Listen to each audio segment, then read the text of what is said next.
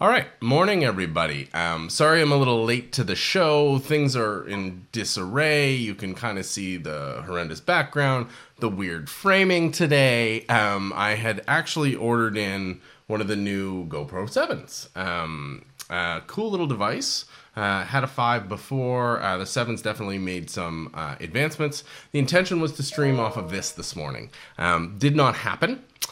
So in a bid to get things set up quickly, I'm actually streaming from my phone, but using my phone as an HDMI input into my laptop. Of course, you know, as I'm looking into the feed and realizing right behind me is my big 4K DSLR that I just didn't plug in.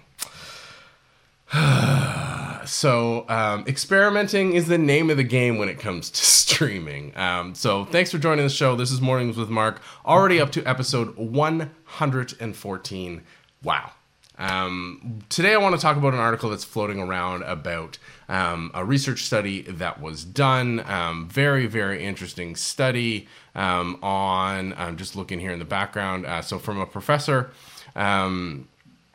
the study targeted a professor called Alan Mislove, who was part of the project. And essentially what they were doing was a test to see if the Facebook could target ads with information that wasn't directly given to it. And that seems kind of really interesting, right? So basically the concept, the principle, I'm sorry about the audio here. The principle was simple, was that Professor Mislove knew what he had provided to Facebook as far as information, and using his office number, which is not in his Facebook profile, they looked to see if they could target an ad to show him specifically.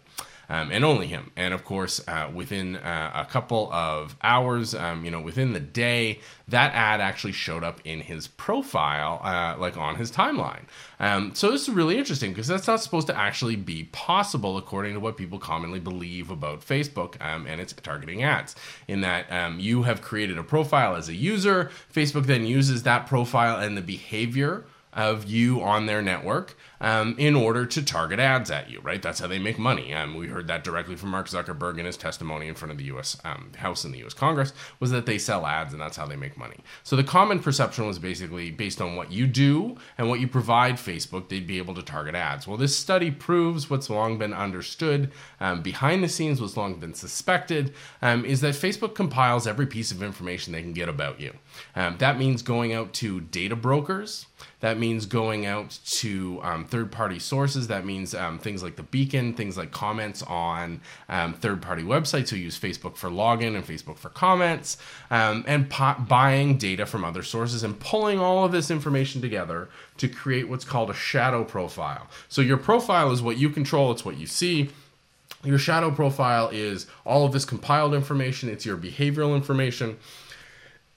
Anything and everything that the company can get their hands on to better understand you. Now, I did this a few months back where I wrote a little tool and pushed up a visual of how Facebook had accurately tracked my location, even though I don't give it a location. And it does that by scanning all the photos that people do upload to see if there's data for location data in those photos, and then linking the logged in IP to the photos when it can, and cross-referencing and doing all sorts of cool things in the background.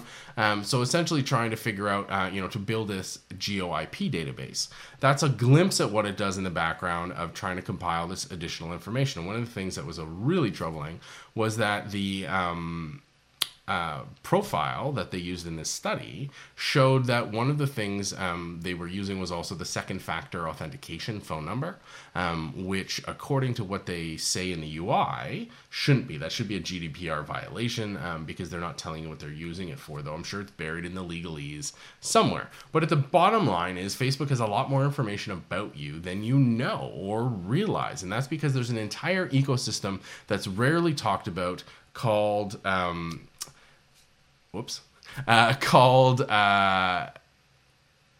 where was I going? See, gotta hit the notifications off. For those of you on the podcast, notification popped down on my screen because I'm in iOS and it's mirroring it basically to the video, to the vlog. So for this entire ecosystem underneath called data brokers, and what they do is they compile as much information as they can about you, and then they go through, and what they'll do is pull in these data sources and then sell that profile out. And Facebook, obviously, as a consumer, would be shocked to no one if Google was also a consumer there.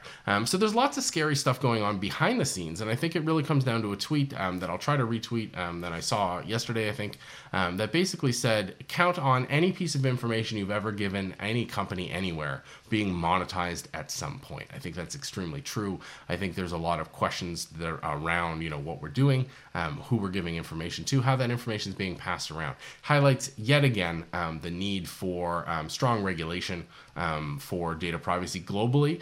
There are some jurisdictions that have that, some jurisdictions that sorely lack that. The U.S. being one of them that lacks significantly. California may get strong regulation in 2020 if it doesn't get watered down by then. But essentially, the U.S. doesn't have the concept in law of the privacy and data protection.